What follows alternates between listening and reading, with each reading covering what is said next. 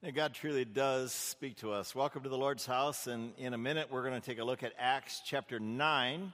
If you have a smart device, you can open it up to the Bible app and choose live event. It'll take you right to Acts chapter 9, to the scriptures, and even opportunity for you to communicate back to us about this service or prayer requests that you might have.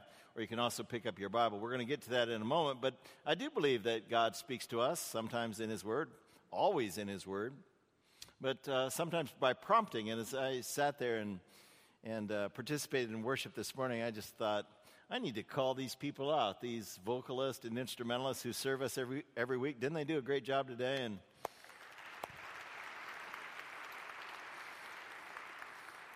we are blessed with some incredible talent. And in fact, Tin Ryman, who leads our music ministry, actually had people rat out their friends, people who have musical instrumental ability or vocal ability, and communicated to them, and he's got a whole core of new people. If that includes you, if you know somebody or you have that kind of talent, we'd like to hear from you, and even if it's not polished yet, it can grow to be that, and we welcome your involvement as well, because it's truly a blessing to share. It's also a blessing to all of us who receive.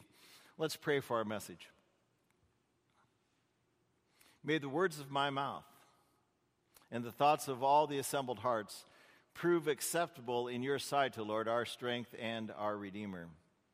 Amen. I truly pray that. Certainly I've prepared a message. I have things I want to say that I believe are based on the Scripture today. But I also believe that God will speak to you in ways that I don't anticipate, that there will be promptings and there will be, by His Spirit, encouragement and even challenge on your heart that maybe I didn't even intend, because that's the way God works. That's the way He works through His Word. The Bible says it always accomplishes the purpose for which He sends it. It never returns to Him void. It changes things. It's a powerful thing. It's not just truth. It's also powerful in our life. And so I pray that you are blessed. When we talk about you're going the wrong way, the question arises, how do I know? I'm going this way because I believe it's the right way. If it wasn't the right way in my mind, I would certainly be going a different way. No one wants to go the wrong way. So how do I know? Well, I think you know by perspective, And there are a couple of ways in which perspective can be defined. The appearance to the eye of objects in respect to their relative distance and position. You step back, you gain a different perspective. You view it from a distance, and so you can see it better that way. That's true also socially. That's true in relationships. When you step back from somebody else's struggle, you can often see what they cannot see. There's the old phrase, they can't see the forest for all the trees. They're surrounded by all their problems. They can't see as clearly as somebody else can.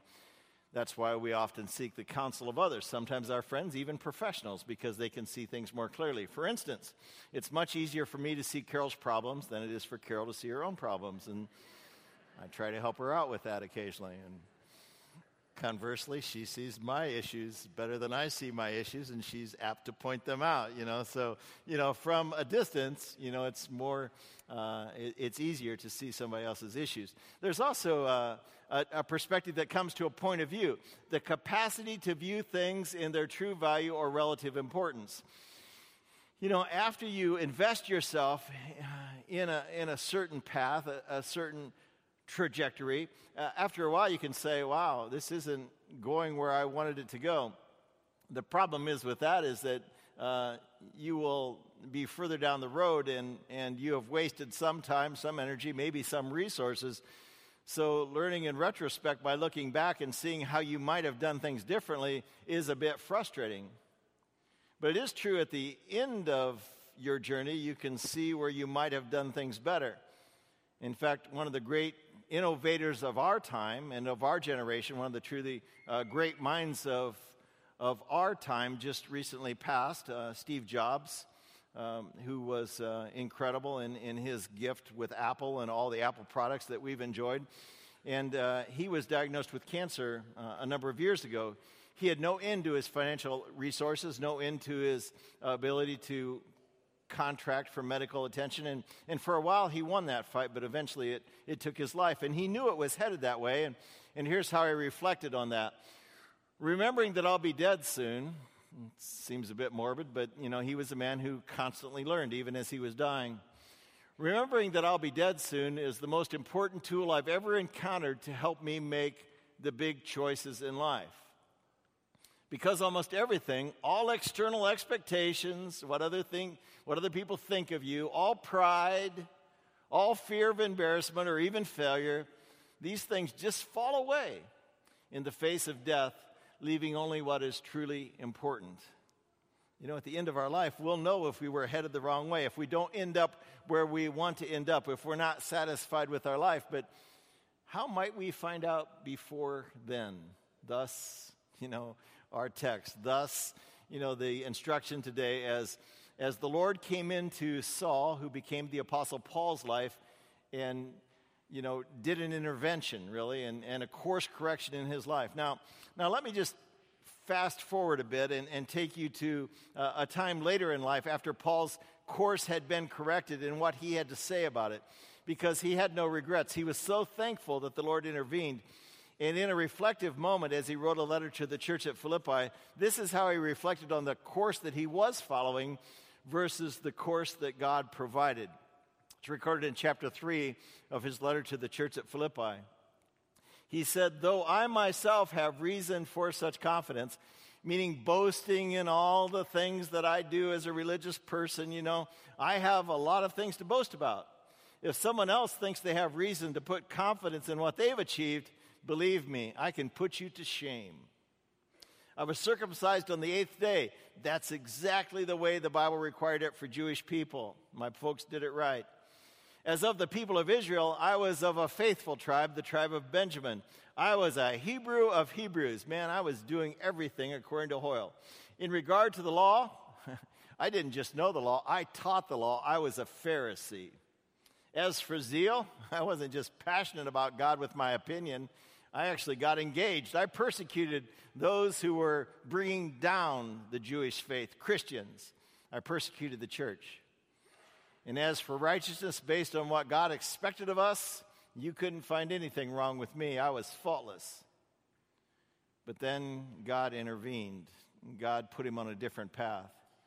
He said, "But what I used to brag about, whatever things I considered gain, I now consider a loss for the sake of knowing Christ." Man, Jesus changed everything for this guy. "What is more, I consider everything a loss because of the surpassing worth of knowing Christ Jesus. By comparison, nothing compares. For whose sake I gladly sacrifice and lay aside everything that I used to brag about. I consider them even garbage, even rubbish. Won't even talk about them. Because I now have Christ, and I'm found in him. And so my perfection, my righteousness is not what I do by keeping things correctly, what comes from the law, but I have righteousness which is received through faith in Christ, the righteousness that comes from God on the basis of faith." So Paul understood, he came to understand because the Lord intervened, that pleasing God is not so much a matter of doing what you do in order to receive his favor. It's doing what you do because you already have his favor, because God sent Jesus Christ to die for you, sacrificed himself for you.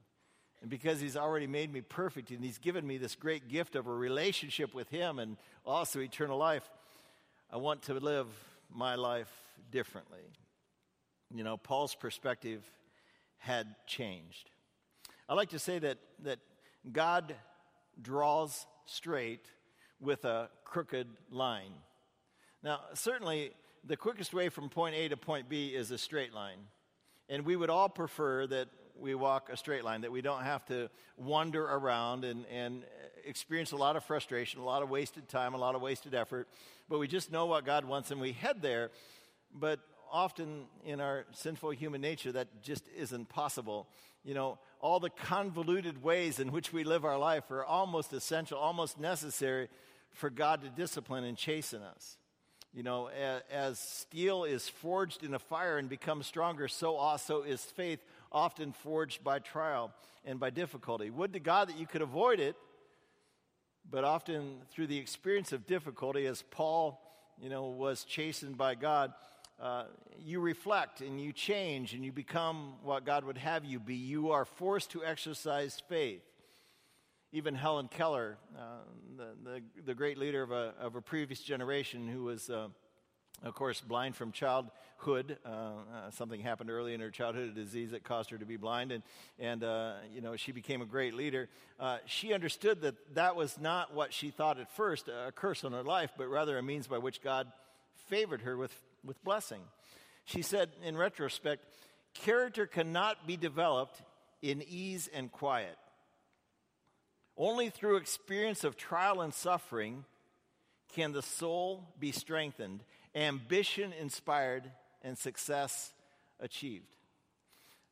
I see this in young people, and my heart goes out to any young person that I see struggle, whether it be job loss or whether it be a stillbirth or inability to get pregnant or relational struggles, whatever it might be. My heart always goes out to them. But I also realize that this is a means by which God is forging them if they respond in faithfulness, if they turn to the Lord.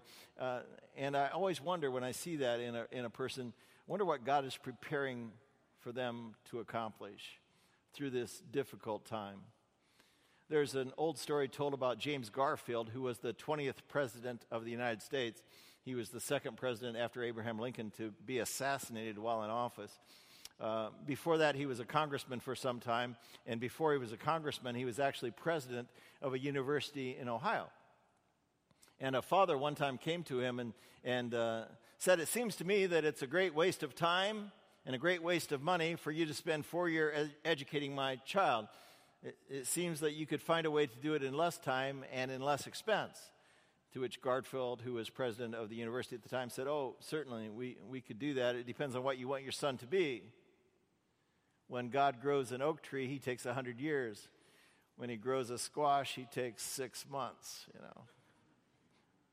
there's time required, for something to be seasoned properly. And so God does draw straight with a crooked line. Even the contortions of our life are often necessary and used by God to bring us to a place that he wants us to be. Well, let's pick up our text, Acts chapter 9, beginning at verse 1, the story of a man named Saul, his Jewish name, who eventually became the Apostle Paul. Meanwhile, Saul was still breathing out murderous threats against the Lord's disciples, still breathing out threats. We first meet him earlier in this book when he is holding the coats of those who are stoning Stephen, for standing up for Jesus Christ as the Messiah.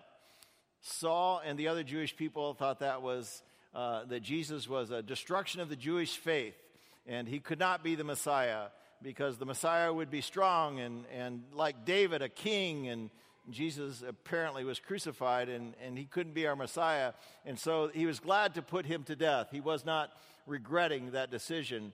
He still had that. And so he said, "I'm going to do even more." He went to the high priest and he asked him for letters of support and authority so that he could go to the synagogues in Damascus, so that if he found any other Jewish people there who belonged to the way, that's what they called Christians, because Jesus said, "I am the way, the truth, and the life. No one comes to the Father but by me." If he found any belonging to followers of Jesus, whether men or women, he would put them in chains and he would bring them as prisoners to Jerusalem. As he neared Damascus on his journey, suddenly a light from heaven flashed around him. He was knocked from his horse and he fell to the ground. And he heard a voice saying to him, "Saul, Saul, why do you persecute me?" He said, "Who are you, Lord?" Before God blinded Saul on the road to Damascus, Saul was blinded by his own zeal and his own passion. Now, I don't care what endeavor that you're involved with, whatever your business, whatever your goal, whatever you pour yourself into, whatever is a priority in your life, I guarantee you that right now somebody might come to mind who is working with you on that cause that you wish were working for your opponent. They have some passion, but their passion is misguided, and they're actually creating more work for you than they are good. Their misguided zeal is doing more harm than help. Take, for example, what just made the news, Pastor Fred Phelps, who died this past week. He was from Topeka, Kansas, and he was the senior pastor of Westboro Baptist Church. You know the church? You know they show up at every military death, and they protest and say, "This is God's judgment on America. I'm glad that this soldier died." You know, and now we have the Freedom Riders on motorcycles that form shields between these people. He's a Christian pastor, you know, and his church is a Christian church. Aren't you proud of them? You know, aren't you proud that they're Christian like you're Christian, or does it embarrass you a little bit? You know, they're so zealous for their cause, you know. They condemn the moral issues of our day, and they do it in the most candid and offensive way. Now, that's an extreme case of people who identify with the faith who are an embarrassment really to the greater church. But I don't think it's an exaggeration to say that the overall opinion of non-Christians and really even Christians is that I know more what Christians are opposed to than I know what Christians stand for. It's kind of a sad commentary on the Christian faith in our time, that we are identified as people who are against this and that and this moral abuse. Now, I'm not suggesting that there aren't rights and wrongs, and I know that when we abide in the right, our way is prospered, and as iron sharpens iron, so we want to be a blessing to other people and to other Christians. But the Bible says, speak the truth in love. You know, truth without love is never heard. Love without truth isn't all that helpful. You know, these two have to come hand in hand. Now, I've preached quite a few sermons in my time, and I've listened to quite a few sermons in my time, and most of them are like last week's meal. You don't remember what you ate on Tuesday last week, do you? You might not remember what I preached 2 weeks ago, do you? But that meal sustained you for a time, and probably that sermon sustained you for a time. It just isn't memorable. But nevertheless, it's a part of your ongoing growth in faith. There are sermons, though, that do stand out, and I do recall, and they have been kind of a watershed for me, an important insight that has changed my thinking. Pastor Dion, who's leading our music today, preached a sermon about that in the Winning series when he was talking about laws of attraction. Remember, we talked about, you know, how to be attractive, how to have money, how to have a long life, all those cutouts we had up here. And when he preached on attraction, I was sitting right over there, and I remember he did it on the basis of the fruit of the Spirit in Galatians chapter 5. The fruit of the Spirit is love, joy, peace, patience, goodness, gentleness, self-control. Against these, no one has any complaint. Against these, God has no limitation. You can't have too much of that in your faith. And I remember him saying, you know, we as Christians often lead with our doctrine. This is what we believe, this is what we reject. When in fact, if you analyze the life of Jesus, it was more... you know, this is who he is. This is God's compassion and love for people. Now, he has expectations for us, but not to make sure that we walk the line, but because he wants what's best for us. But first, he leads with compassion. First, he leads with love, joy, peace, patience, goodness, kindness, gentleness, and self-control. A couple of weeks ago, I received a letter from Jeff Perry. Jeff is the pastor at Family Church down the valley. You know the church? They do a lot of good in our city and even beyond our city in the region. You know, they go in after disasters. In fact, we go in with them now. We cooperate with them, and they do a lot of relief work and just an incredible ministry. And he wrote me because he came across a letter I wrote to him, a note I sent to him at the death of his father. And he was putting some things away, and he saw my note again, and he says, hey, I just wanted to tell you how much that note meant to me, and you took the time to do that. And I just want to thank you for that, and I just want you to know how much I thank God for St. John Congregation and all that you guys are doing for the cause of the gospel. Isn't that awesome? Isn't that awesome? You know? Isn't that the way Christian pastors... No, I'm sure Jeff and I don't see eye to eye on everything. But, you know, really, when we talk about other churches, do we always have to point out what's wrong with that church, what's wrong with that pastor, what's wrong with that ministry, what's wrong with that denomination? Or shouldn't we rejoice that they're preaching Jesus Christ and him crucified? People are going to be saved. That's what the Christian church ought to be known for. Now, again, I'm not saying compromise. I'm not saying least common denominator. I'm not saying that. stand for the truth, sharpen each other. But when you have a relationship that's based on love, then you trust what somebody else has to say, and you want to know what they have to say. Paul was very zealous, for what he was doing, but well-meaning is not good enough. God said, "Why are you persecuting me?" And the question that Paul asked of him is really telling. He said, "Who are you, Lord?" He knew it was the Lord, but he said, "Man, I thought I knew you. Maybe I don't know you as well as I thought I knew you. I thought you'd be proud of what I'm doing. I thought you'd come alongside. I thought you'd give me special power, to beat these Christians into submission who are destroying the faith. It's not easy doing what I'm doing. I'm sacrificing a great deal here. I'm not very popular for what I'm doing. I know you, but I guess I really don't know you. Who are you, Lord?" And the Lord answered him as we read on in the text. "I am Jesus. I am the Messiah. I am the Savior, the one whom you are persecuting, the one that you have rejected. Now get up and go into the city, and you will be told what you must do." The men traveling with Saul stood there speechless. They heard the sound, but they did not see anyone. Saul got up from the ground, and when he opened his eyes, he could see nothing. He was blinded. So they led him by the hand into Damascus, the city where he was going to arrest Christians. For 3 days he was blind. Isn't that interesting? For 3 days. And then he was given new life. For 3 days. Noah was in the belly of the well. For 3 days, Jesus was in the grave. For 3 days, Paul was forced in his blindness to meditate on his life. And during those 3 days, he did not eat or drink anything. Paul had bumped into a brick wall. Whenever you reach a dead end, it requires course correction. You can't proceed any further. Your journey has been halted. You are going the wrong way. God did not immediately direct Paul in a different path. He needed to think about the path he was on. He needed to just stop and listen. How many times in a conversation with your spouse or with a colleague at work, before they are even finished speaking, you either interrupt them or have in your mind what you're going to say without even listening?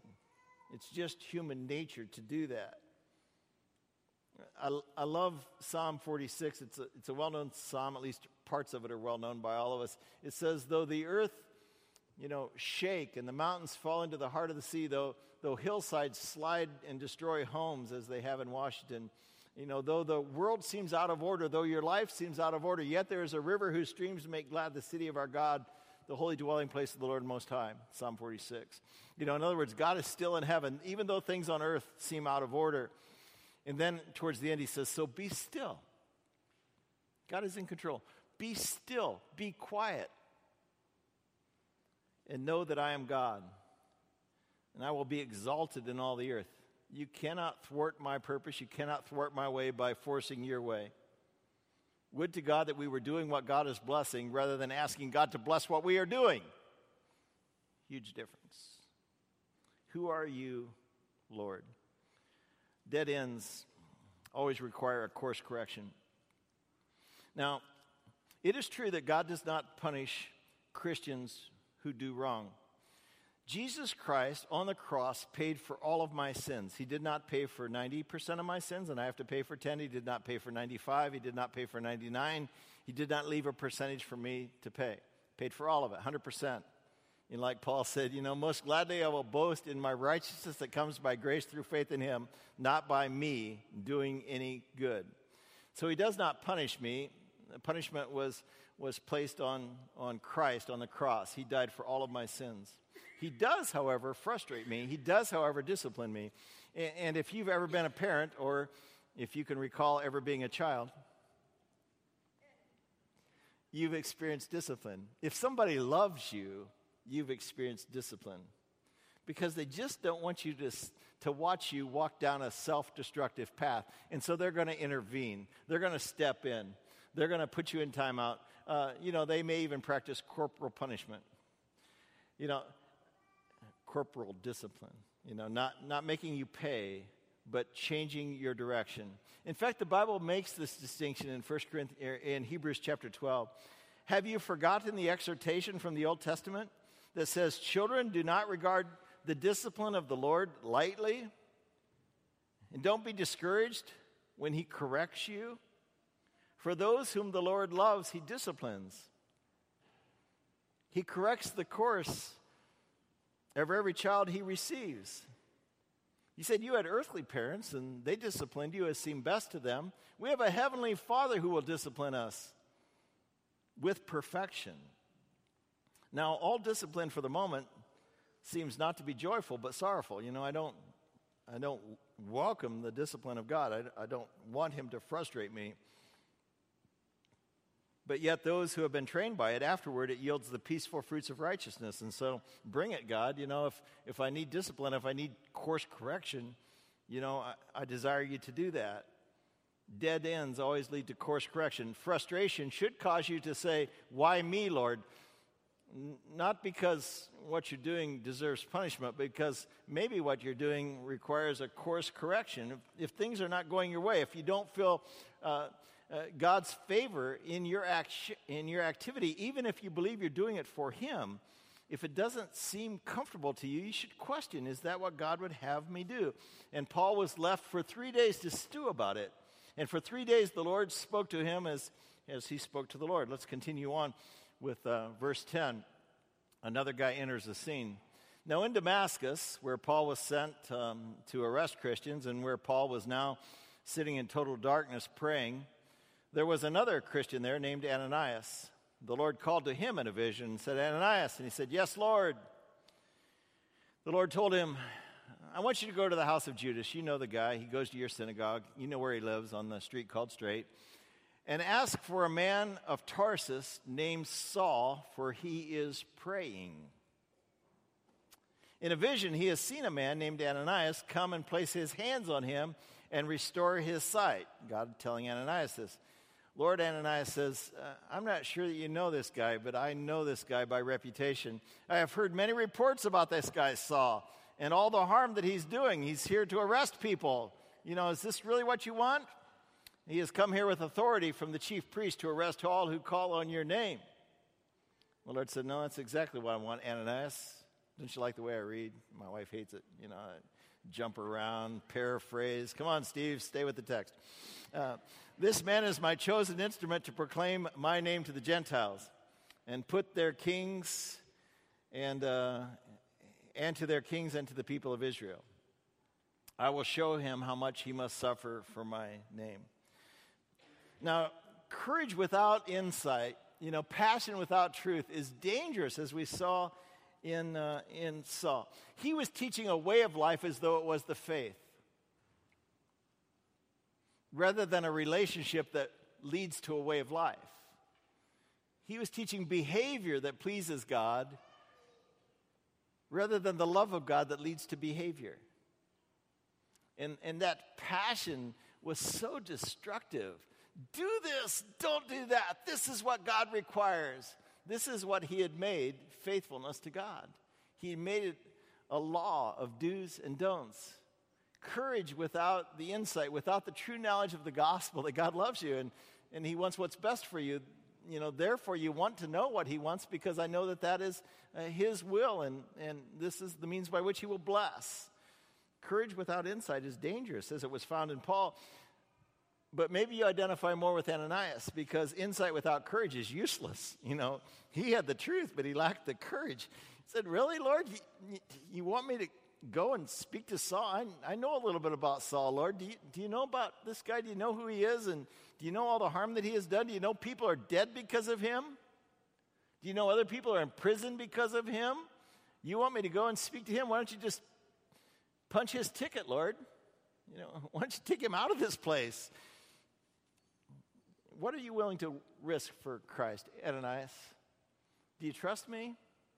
Do you trust me that you can be vulnerable and you can be transparent even to a potential enemy of the cross? Are you willing to stand up for me? Are you willing to reflect my love even to those who are antagonistic towards me, Ananias? It's interesting. God isn't only doing something in Saul's life, he's doing something to a relatively timid, play-it-safe kind of guy named Ananias. And I thought about that, because some of you young guys, you boys that are here, and some teenagers, it's not cool sometimes to be identified with the Christian faith. It's kind of keep that to myself that I go to Sunday school, or I go to church.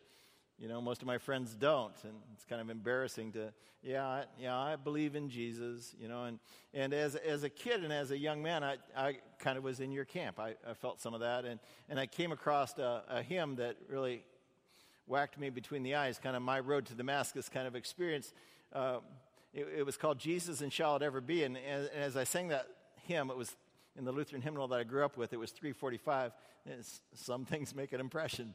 I still remember that song, and when I sang it, man, I was so convicted. I said, I don't care what other people believe. I'm going to stand up and be identified with Christ. And Ananias had to come to that place. The song says, Jesus and shall it ever be, a mortal man ashamed of thee, whom angels praise, whose glories shine through endless days, ashamed of Jesus, sooner far, let evening blush to own a star. He sheds the beams of light divine on this benighted soul of mine.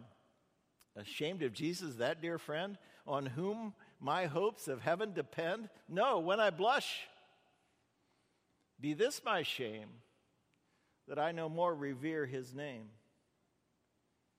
Ashamed of Jesus, yes, you may, when you've no guilt to wash away, no tear to wipe, no joy to crave, no fear to quell, no soul to save. Till then, nor is my boasting vain, till then I boast a Savior slain. Yeah, I'm a Christian. I'm proud to be a Christian. I know God loves me, and I know he's got all kinds of blessings for me, and he wants them for you. And oh, may this my portion be, that Christ is not ashamed of me. Ananias, I've got a job for you to do. Are you man enough? And are you willing enough to do it? Well, let's continue with the conclusion of our story from Acts chapter 9, beginning at verse 17. So Ananias did go to the house, and he entered there, and he did what God asked him.